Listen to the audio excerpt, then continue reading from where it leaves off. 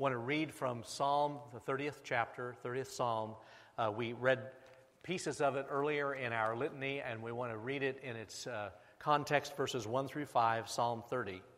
I give you all the credit, God. You got me out of that mess. You didn't let my foes gloat. God, my God, I yelled for help, and you put me together. God, you pulled me out of the grave, gave me another chance at life when I was down and out. All you saints, sing your hearts out to God.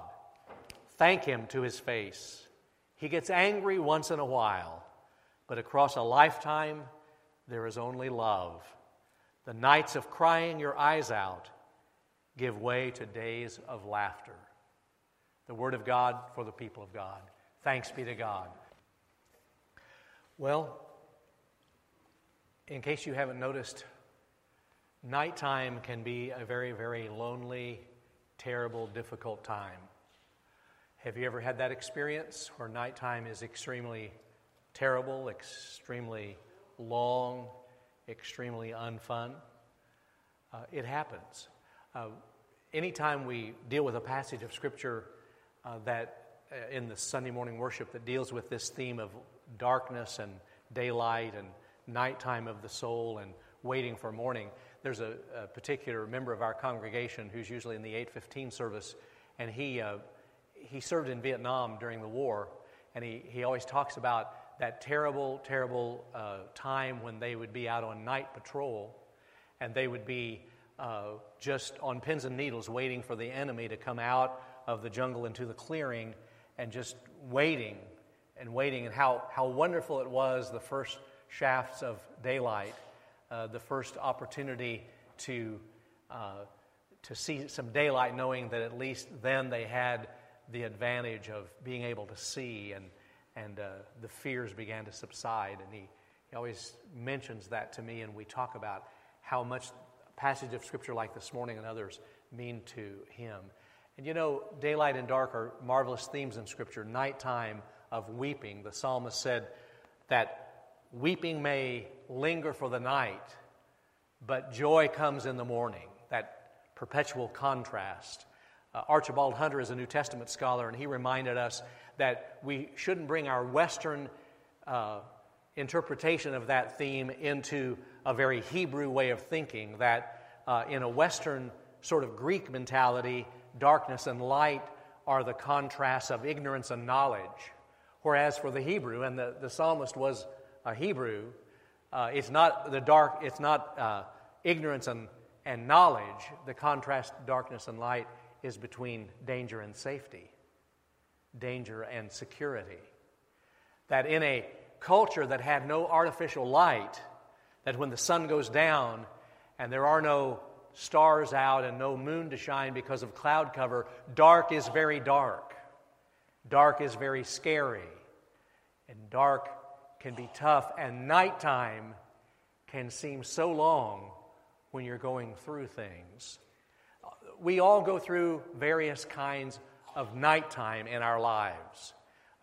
Back when Senator Bob Dole was running for in the national presidential election and lost, a reporter asked him the next morning how he'd slept. And Dole said, "Well, I slept like a baby. I got up every 2 hours and cried, you know." And so, yeah, nighttime can be long. Nighttime can be painful. There can be national nighttime, too. As we think about this holiday that we're upon, the nation's birthday, we think about all that God has brought our country through, and we give thanks for all the ways that God has blessed us. And yet we also acknowledge, if you're honest on a birthday, you acknowledge things that aren't right, and we say, you know, there's just still a lot of nighttime in our lives today as a nation, and we want it to be better. And interestingly enough, there was this theme in this particular psalm. There was some kind of national consciousness to what the psalmist was saying. I don't know if you notice, not every Bible translation is the same. This is one of the few psalms out of the 150 psalms that tells us exactly why it was written, the purpose. Usually the psalms are generic and general because they want everybody to be able to plug in your crisis. But in a lot of Bibles, the one I use in particular, there's a superscription above the psalm that says, "A song at the dedication of the temple."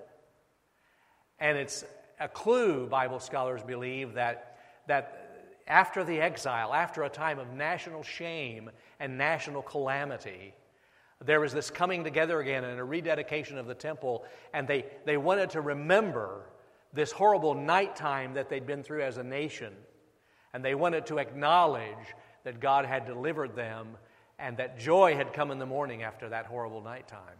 A good clue for us. There are other kinds of night times that you could name for me this morning. There's the nighttime of illness and disease. You know, that horrible news that we get from the doctor, a diagnosis, or we're in pain and can't sleep. And that's a very, very long kind of night. Weeping lingers for a night, but joy comes in the morning. Hospitals tell us that the request for pain medication is always greater at night. There's something about nighttime that is painful and lonely. There is the nighttime of grief and loss. There's probably no night that's longer than the first few nights after the death of a loved one, or a divorce, or some other kind of significant loss, to where at bedtime there is that aloneness. Weeping endures for the night, and it's painful. There's the nighttime of depression and anxiety. If you've ever struggled with mental illness, you know that nighttime can be terrifying because of all those thoughts that rush into your mind, and how it just seems like morning is never going to come. So the psalmist knew what he was talking about when he said, weeping endures for a night. It's nighttime that can be so difficult. And I don't want to minimize the terrifying nighttime for children. Preschoolers, little ones, they get afraid of the dark. They're terrified by what they think might be there. Mama, leave the door cracked, please. Daddy, put on the night light. And you're just in the next room, aren't you? And there's something about night that for little human beings is just so difficult. And we need to take that seriously and know that nighttime can be a terrible time, and a long time, and a lonely time. Weeping that endures for the night. And let's think a little bit about spiritual nighttime. Sometimes we are so sanitized, we who come to church and have only or mostly church friends and Christian circles that we run in, we get sanitized and isolated and insulated from the world of hurt out there and the spiritual darkness, the spiritual night. People who've lost their way spiritually, people who can't find their way to Jesus, or who've drifted and can't find their way back to the right path, and it's a terrifying spiritual night. I love the Gospel of John's take on Jesus' Last Supper.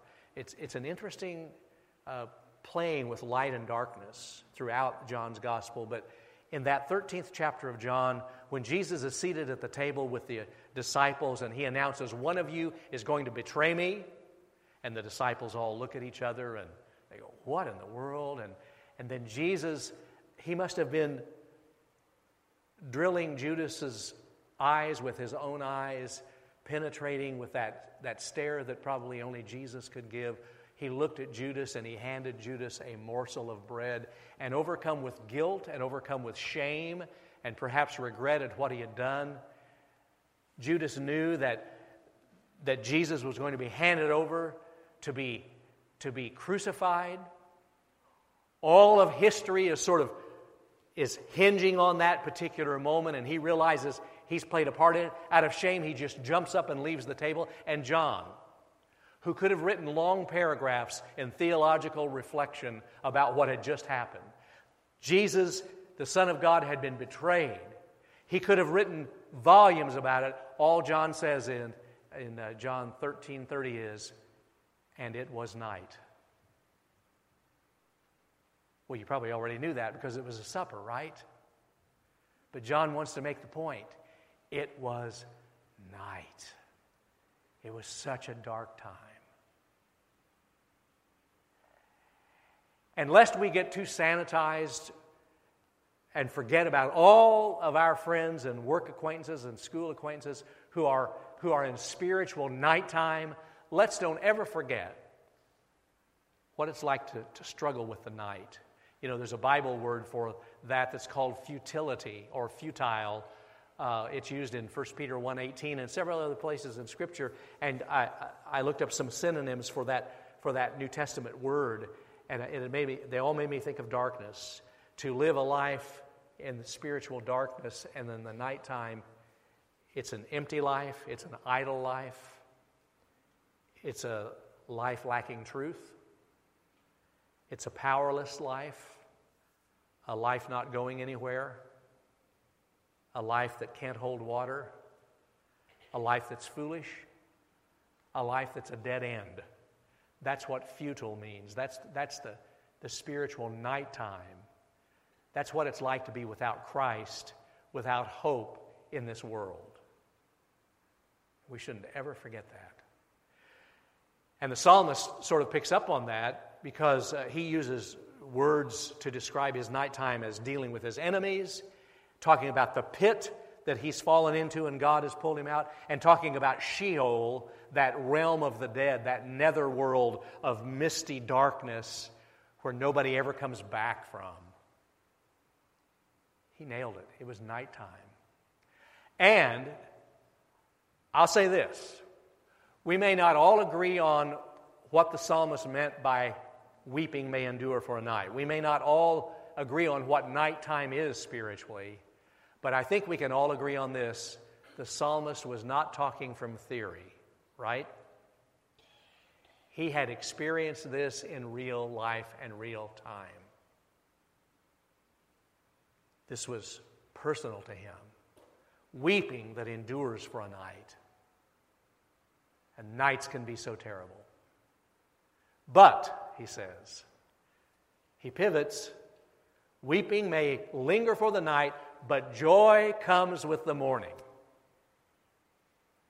Joy comes with the morning. Now, to me, one of the most beautiful words in the English language is morning. I love mornings. I drive my family crazy. I drive my church staff crazy. You cannot choose a meeting time that's too... I heard that amen, Rod. You can't choose a meeting time that's too early for me. I love mornings. To me, mornings are pristine and pure and uncluttered. They are brand new, like snow that's just fallen. A morning is a brand new creation, never made before by God. I love mornings. I know some of you don't think God gets up until 9 a.m., and some of you don't mind people like me enjoying mornings. You just would like for us not to be so obnoxious about it. I get that. But mornings are so special. And I think there's a biblical theme to that. Helen Keller, who lived in the 1800s, deaf and blind, would go out on the porch early of a morning. She couldn't hear the birds sing. She couldn't see the sunrise, but she could feel the sun's warmth on her face. And she welcomed and greeted the sunrise. And you know, the Gospels tell us that Jesus was raised from the dead out of that grave, and it was early in the morning that his followers discovered the empty tomb. And for followers of Jesus, it's been morning ever since. Because Jesus is back from the dead. He's alive. And that's morning. After a thunderstorm in the night, the next morning the little girl was talking to her mama, and the little girl had been traumatized. You know, thunder and wind, and it was kind of terrifying. She said, "Mommy, what was God doing last night during the storm?" And the mom was thinking, "Oh, where's my pastor when I need him? I need a Bible verse. I need something spiritual to say." But before the mom could come up with anything, the little girl answered her own question. She said, "I know where God was. He was busy making the morning." And she's right. God's always making a morning. No matter the storm that you're in, no matter the night you're going through, God is always making a new morning. weeping may endure for the night, but joy comes with the morning. That's God's promise. That's God's assurance. In the middle of the Montgomery bus boycott of the middle 1950s, in the heart of Alabama, a young Martin Luther King Jr. Found himself leading that effort to desegregate the bus line in the South, at least in Montgomery. And he tells about a particular night when the phone rang and he answered it, and it was another threat on his life and on the life of his wife and children. Of course, he couldn't go back to sleep. He went to the kitchen and made a pot of coffee, sat down by himself at the kitchen table, put his head in his hands. At that particular moment, he was feeling the weight of all of the expectations of the black people, but also feeling the weight of the hatred and vitriol of the whites. And as he was crying and sitting at the table, he remembers saying out loud in this prayer, "I can't face this by myself." And he reported that as soon as those words came out of his mouth, the tears began to dry and his fear began to melt. And he heard an inner voice say to him, "It's going to be all right. It's going to be all right."